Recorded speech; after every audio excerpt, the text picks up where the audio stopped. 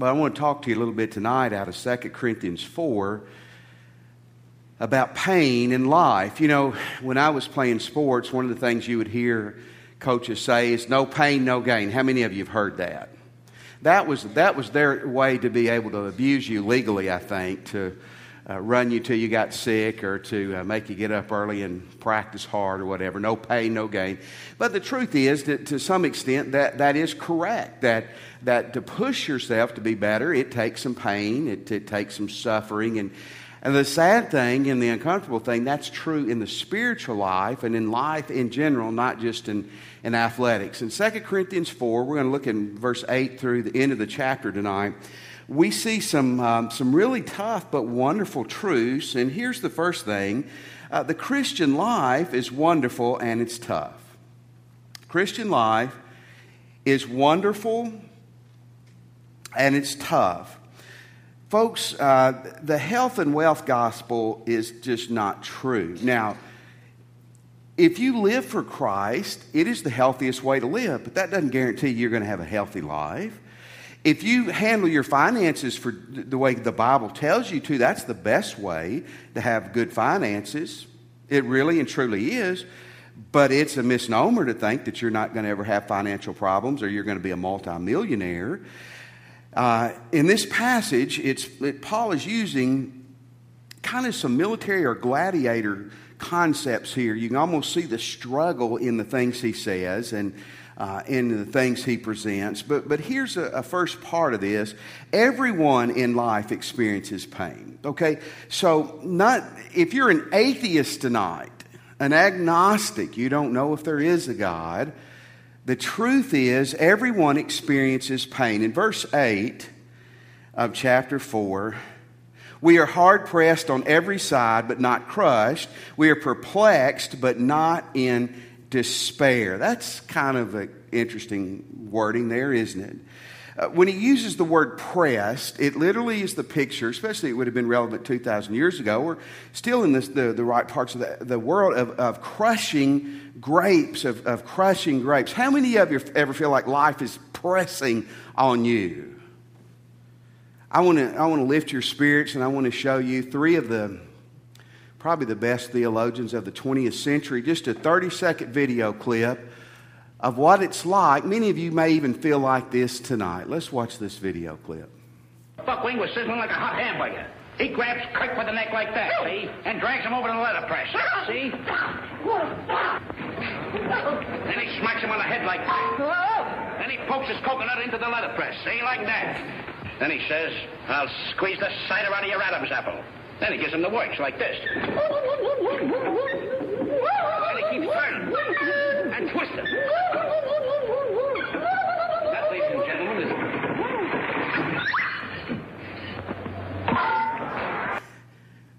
Okay, how many of you can say that you've been to church before and seen the Three Stooges? But how many of you feel like Curly sometimes? That you're getting pressed and pressed and pressed. I mean, that's the truth. Or you're like Mo. You seem like everybody else is getting pressed, then the press flies off and hits you in the head. That's what he was saying here. And then he uses the next concept, perplexed. We're pressed and we're perplexed. It literally means is that we're at a loss. We don't know what to do. We don't know what's right, what's wrong. We don't know which way to, not necessarily morally, they know what's right and wrong. Paul was saying, but we're at a loss. We don't know which direction to head. This is a true story. I don't know where in America it happened, but a state trooper pulled over a lady, and she was going 22 on a highway with a 65-mile-an-hour speed limit. And he pulled her over because, you're going 22, you're just as dangerous as someone going 82 on a 65. And he pulled her over and he said, ma'am, goodness gracious, why are you going so slow? She said, I was driving the speed limit. She said, what? He said, what are you talking about? She pointed, and it was Highway 22. She was on Highway 22. And he said, ma'am, that's the highway sign. And she said, well, that makes sense. I guess when I was on Highway 127, that's why people were freaking out when I came passing by them and everybody else was going so slow. That was someone who was disoriented. Amen? And you and I get disoriented too, don't we? We really do. We get crushed. We get pushed. And it happens to save people. It hasn't lost people. There were some students from Samford University in Alabama had gone to rural parts of the state years ago on mission trips. And they were down near a rural area near Montgomery. And they came upon a lady, lived out in the country. And it was clear she had 5 or 6 kids running around the house. And she was trying to manage all that. And it was back in the day, you dry your clothes on the clothesline. And she had this tons of clothes, and you could tell, she was 30, but she looked 50. She was working herself to death. And they began to witness to her, and they said, ma'am, don't you want eternal life? And she said, eternal life? She said, I can't handle this life, much less the thought of living on. Life is tough. It really is. And see, if you don't understand that, you got some rude wake-up calls coming. You have some rude wake-up calls coming. So if you blow that off tonight, that's fine. That's your immaturity and your lack of spiritual depth. You will find out at some point life is tough. But here's another twist on it too. Christians get persecuted. Christians not only experience life like everyone else, but Christians have to deal with persecution. Look what he says in verse 8 through 11. We're hard pressed on every side, but not crushed, perplexed, confused, but we're not in despair, persecuted, but not abandoned, struck down, but not destroyed. We always carry around in our body the death of Jesus, so that the life of Jesus may also be revealed in our body. For we are who we are, alive and always been given over to death for Jesus' sake, so that his life may be revealed in our mortal bodies. The word persecuted there means to be pursued. It means to be prosecuted. It's literally the picture of a dog on a hunt chasing after a rabbit. And Paul says, we know what it's like to be persecuted. Now, in America today, whether we are persecuted like they are in other parts of the world, no, we're not. But we are criticized for our faith, and we are, I think, going to be attacked for our faith more and more in the days ahead. In fact, I believe in the next 50 years that churches will get along a whole lot better. You know why? Because the only people who are going to be going to church are the people who are serious about God. For 200, 300 years in America, going to church was popular. It's not going to be popular the more and more culture turns on us and against us. And listen, I'm not trying to be somebody that's pitching some weird thing there. That's just the truth. In my lifetime, the criticism of Christian beliefs has been up to 1,000%. Matthew 5:10 through 12, listen to what Jesus says. Blessed are those who are persecuted. Thanks a lot, Jesus. Couldn't he have said something better? Blessed are those who make good money. Blessed are those who are happy. Blessed are those who are persecuted because of righteousness. That's important. Some people get persecuted because they're jerks, right? Okay? Not because you're a religious jerk, but because of your rightness with God. For theirs is the kingdom of heaven. Verse 11 and 12, blessed are you when you people insult you, persecute you, and falsely say all kinds of evil things against you because of me. Now, that didn't say anything about physical abuse there, did it? Did not say one word. Now, that's a persecution, getting your fingers chopped off. But those are persecutions too. Rejoice and be glad, because great is your reward in heaven. We'll see that part of it more in just a moment. Listen, Christians, and when you try to do the right things, you are going to be attacked. In other words, you're upping the level of the toughness in your life. Isn't that discouraging for me to tell you that tonight? Well, I hope not. It's not meant to be discouraging. It's meant to be informative and to let you know that life is hard on everybody. The good, bad, and the ugly, the rich and the poor. Life is tough on everybody. And Christians face another aspect of this. They will be persecuted. But let me give you a third thing here too, is that it costs you to love and to win and to grow other people for Jesus Christ. Those are our church themes, mottos, but those are very biblical principles to love and to win and grow people. Verse 12 through 15. So then death is at work in us, but life is in work in you. You're going to see the us to you throughout this. It is written, I believe, therefore I've spoken. With that same spirit of faith, we also believe and speak, because we know that the one who raised the Lord Jesus from the dead will also raise us from the dead. Listen to what he says. And present us with you in his presence. All of this is for your benefit, so that the grace that is reaching more and more people may cause thanksgiving to overflow to the glory of God. Paul knew, as he tried to love people, he tried to win people to Christ, and he tried to disciple them, grow them up in Jesus. It's tough. It is tough. You cannot be, and I'm using the word minister to talk about what everyone in here is supposed to do and to be, not just the paid people. You can't minister on your terms. Have you ever noticed that? People want to come to Christ at 2 a.m, don't they? I mean, it's great when they do it at 11:55 on Sunday morning. But that's not always the case. It'd be nice if everyone went to the hospital or got sick during work hours, wouldn't it, for us ministers? That's just not the way it is. And when you're trying to live for Christ and serve Christ and reach people, the devil's going to attack you. The devil's going to fight against you, and it's just hard. It's hard to be, and it's wonderfully, beautifully great, but you're in a battlefield. It's going to be tough. Years ago, there were two men in the church I was pastoring. Both of them were, one of them was in his about 40, and the other one was in his late 20s. They'd become Christians. And I remember them telling me this. This was independent of each other. They weren't necessarily buddies or anything. And they both said to me, you know, I never realized how hard it was going to be to follow Jesus. Isn't that interesting? I think they would have both told you it was the greatest decision they ever made. So, number one,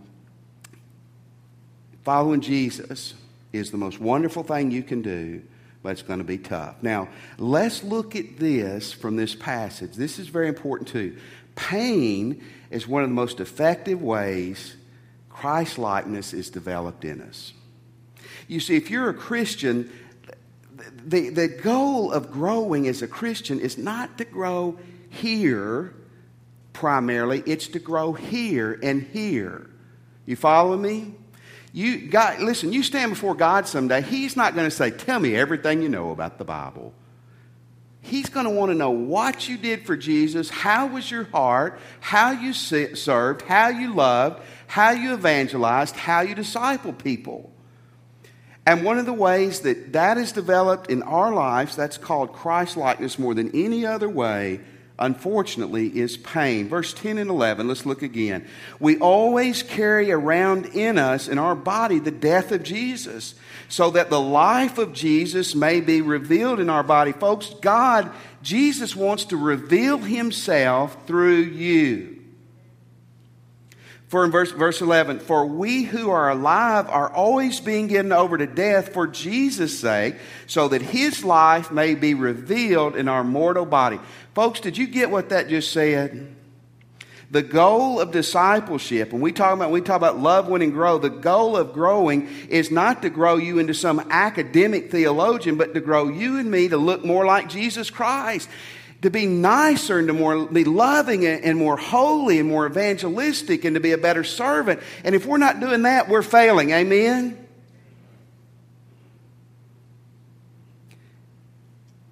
And the way that happens the best in your life and my life is when we get a little pain on us, unfortunately.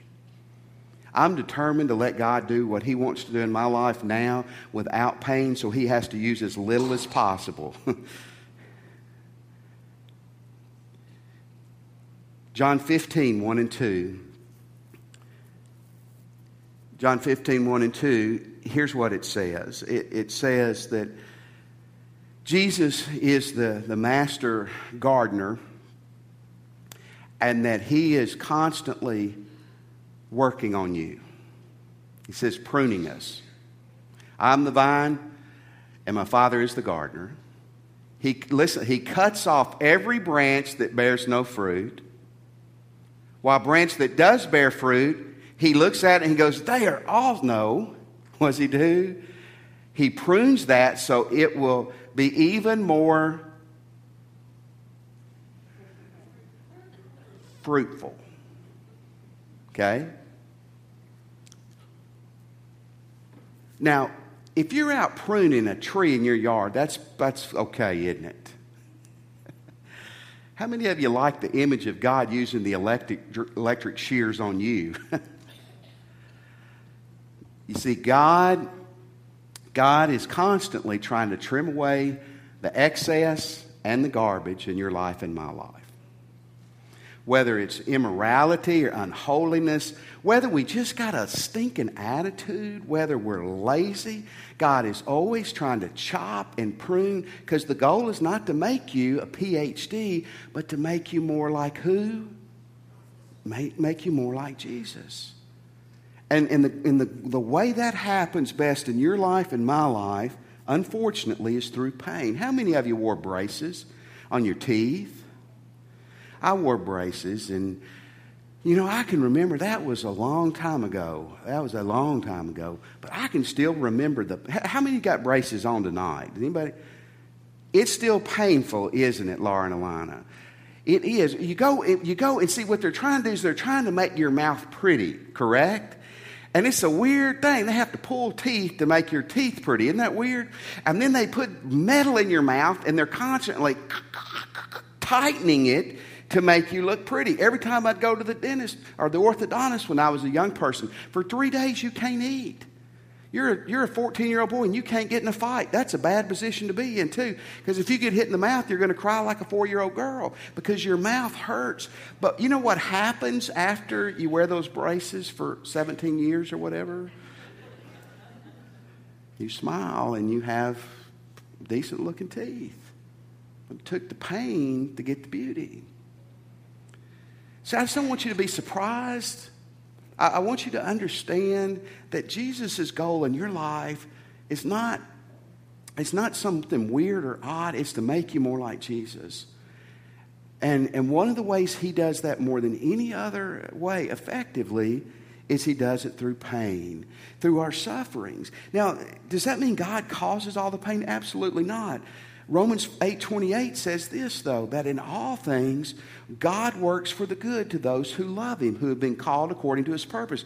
That verse doesn't say God causes everything. Absolutely not. It says that no matter what happens, whether it's God's perfect will or whether the devil got involved or whether somebody was just dumb and caused that pain in your life, that God can put his hands in that and use it for our good. Isn't that great?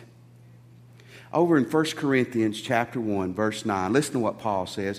Indeed, in our hearts we felt the sentence of death, but this happened that we might not rely on ourselves, but we might rely on God who raises us from the dead. God uses the suffering to help us to be more like him. Christian life's tough. It's wonderful, but it's tough. One of the things God's trying to do is he's trying to make you more like Jesus. Here's the third thing about our pain. Pain helps us help others.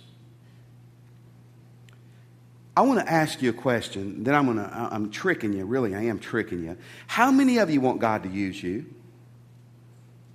Oh, good, Josh. Don't raise your hand. There goes your raise. Let's do it one more time. How many of you want God to use you? Amen. I think everybody here does. Now, after I read this, you probably won't. Verse 12 through 15. So then death is at work in us, but life is at work in you. Now, you see what he's saying here? We're suffering, but it's for your good. As it's written, I believe, therefore I've spoken. With that same spirit of faith, we also believe and speak, because we know that the one who raised the Lord Jesus from the dead will also raise us with Jesus and present us with you in his presence. Look in verse 15. All of this is for your benefit, so that the grace that is reaching more and more people, and he's saying, man, this is awesome. The kingdom's expanding. May cause thanksgiving to overflow to the glory of God. You know what Paul said? Paul said, man, I'm suffering, but as I suffer, it benefits you. As I suffer, I'm able to minister better. 2 Corinthians 1 verse 4, let's look at that. Who comforts us, read this out loud with me, who comforts us in all of our troubles,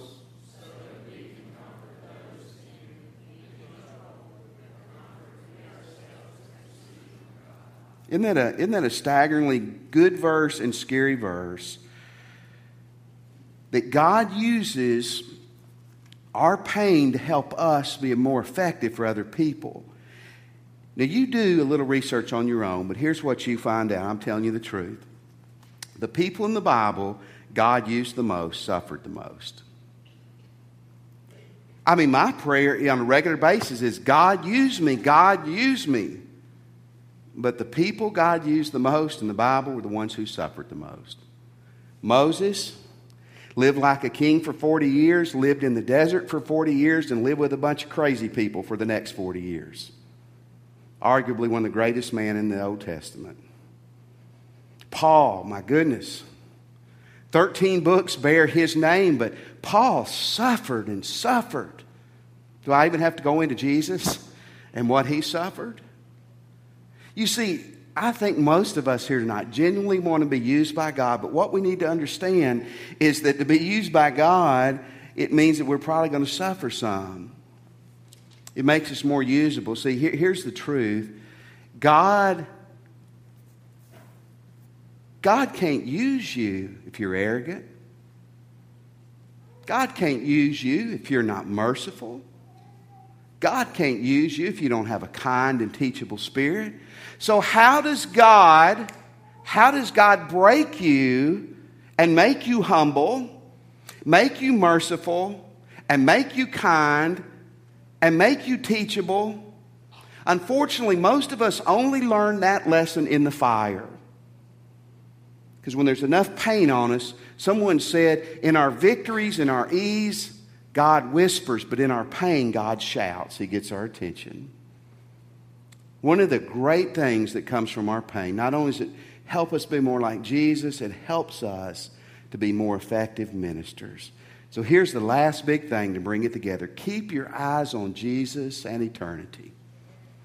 Okay, I'm going to suffer. Christian life's the best life. It's hard. But in that pain's going to help me be more like Jesus. That pain's going to help me be more usable by Christ. But how in the world do I make it when the pain's at its worst? Verse 16, therefore we do not lose heart, though outwardly we are wasting away, yet inwardly we are being renewed day by day. Did you know this? You're dying. Did you know that? We're all dying. I think what Paul's saying here, too, is that we're all getting a little grayer, a little balder. Even you on the front row. I don't know, you peak at some point and then it's downhill, isn't it? But here's what he said. Paul said, hey, we're dying. We're dying on the outside. But man, as we walk with Jesus, we're getting stronger and stronger on the inside. Isn't that great? In verse 17, look what he says. For our light and momentary troubles are achieving for us eternal glory that far outweighs them all. Now listen, when he says light and momentary troubles, Paul was pressed, perplexed. Paul talks about in 1 Corinthians 1, he felt the sentence of death. They were going to die. He's using those terms in a relative sense because his troubles and his pains were anything but easy and light. But what he's saying is, he's saying his pains and your pains and my pains are light compared to eternity. Now, folks, if I got on a scale tonight, I would weigh more than 3 or 4 of you. But if we got a gigantic gorilla on another scale beside me, I would look like a lightweight. Amen? And that's how I like to compare myself to a silverback gorilla.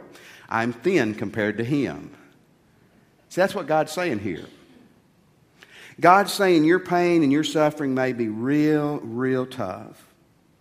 It may be no fun at all. But he's saying we're looking at 2 different scales. We're looking at what we go through here versus what God's waiting for us in heaven someday. I don't know how many of you played football, but I played football for a long time. Coach Gatlin's been a coach for a long time.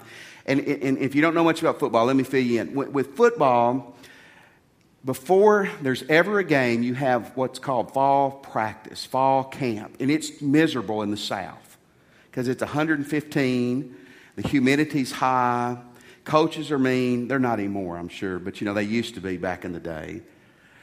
And I remember as a young person thinking, this is never going to end. The pain of this, the misery of this. It's 4 weeks to our first game. I don't know if I can endure this misery. And then all of a sudden, it's Friday night, 4 weeks later. And back in the day, we got to wear our jerseys to school. So you were recognized and you were cool. And then you got to go out on Friday nights and everybody was cheering and it was exciting. And you know what? You forgot about the pain of those last 4 weeks. And that's what God's talking about here. I've heard Clayton say this, and I think it's exactly right. You know, if we would look at our pain in light of eternity, I may have to endure something terrible for 20 years, 30 years, 50 years. Ugh. Man, I'm going to be in heaven 1 billion years. I'm going to be in heaven 10 billion years. And then when you weigh them on the scale, you know what? The eternal scale of what God has in store for us far outweighs our troubles, doesn't it?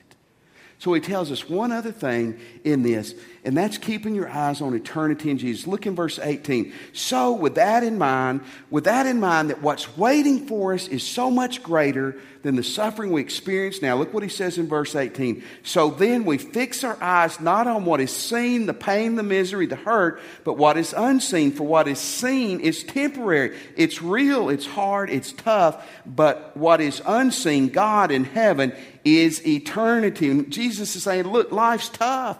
Christian life's wonderful, but it's tough. God's working in your pain. God's using your pain, but it can overwhelm you. And God's saying what you've got to do is keep your eyes on Jesus and on what's waiting on the other side. Amen? Isn't that great?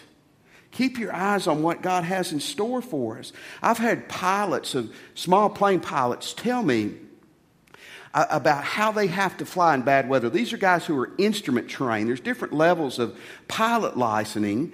You can fly by eyes, or the more advanced you get, you learn to fly by instruments. And what they've told me is that you can be, especially in a smaller plane, and if the weather's bad or if it's dark, you can get disoriented trusting your instincts and your vision and trusting what you think is right. And I've had them tell me you can think you're flying straight when you're actually flying down. That's pretty dangerous. Or that you're flying level when you're actually like this. And they said what they have to learn to do is to trust the instruments. Not how they feel, not what they hear from the person sitting beside them, going, why are you doing that? You know, why are you changing direction? They've got to trust what the instruments say, because the instruments are the thing that's going to lead them home safely. Folks, here's what Jesus is saying. Keep your eyes on eternity. Keep your eyes on Him. Too many of us focus on our feelings, our emotions, our instincts, or what someone else says. God says, keep your eye on here's your instruments right here. Keep your eye on your Savior and your Master. I had a scuba diver tell me one time that if they were in dark water and they get disoriented and they're far enough down, you can't see the light. And they said, what do? You follow your bubbles, because your bubbles always go up. So many of us, we're chasing the bottom of the pond. The bubbles always go. Keep your eyes on Jesus. Life's tough. It's hard. It's hard as a Christian. It's a lie to say it's not going to be. It's the best life, but it's hard. But here's what Jesus says. When you weigh the hardness of this life against what God's got in store for you, it's no comparisons. The glory and the reward are so much more wonderful. So the way we have victory here is we keep our eyes on Jesus. Isn't that great? We're going to stand in just a moment. I want to challenge you to respond to Christ. If you're not a Christian, when we stand, you come and give your life to Jesus this evening. If you're here and you're ready to join the church, we would love for you to. One way you can do that is coming. We'll be waiting on you. You can join here this evening. Maybe you just want to come and pray with a minister or pray at the altar. Maybe you do need to turn your eyes back on Jesus and trust Him again, afresh and anew. Let's stand. We'll be waiting on you.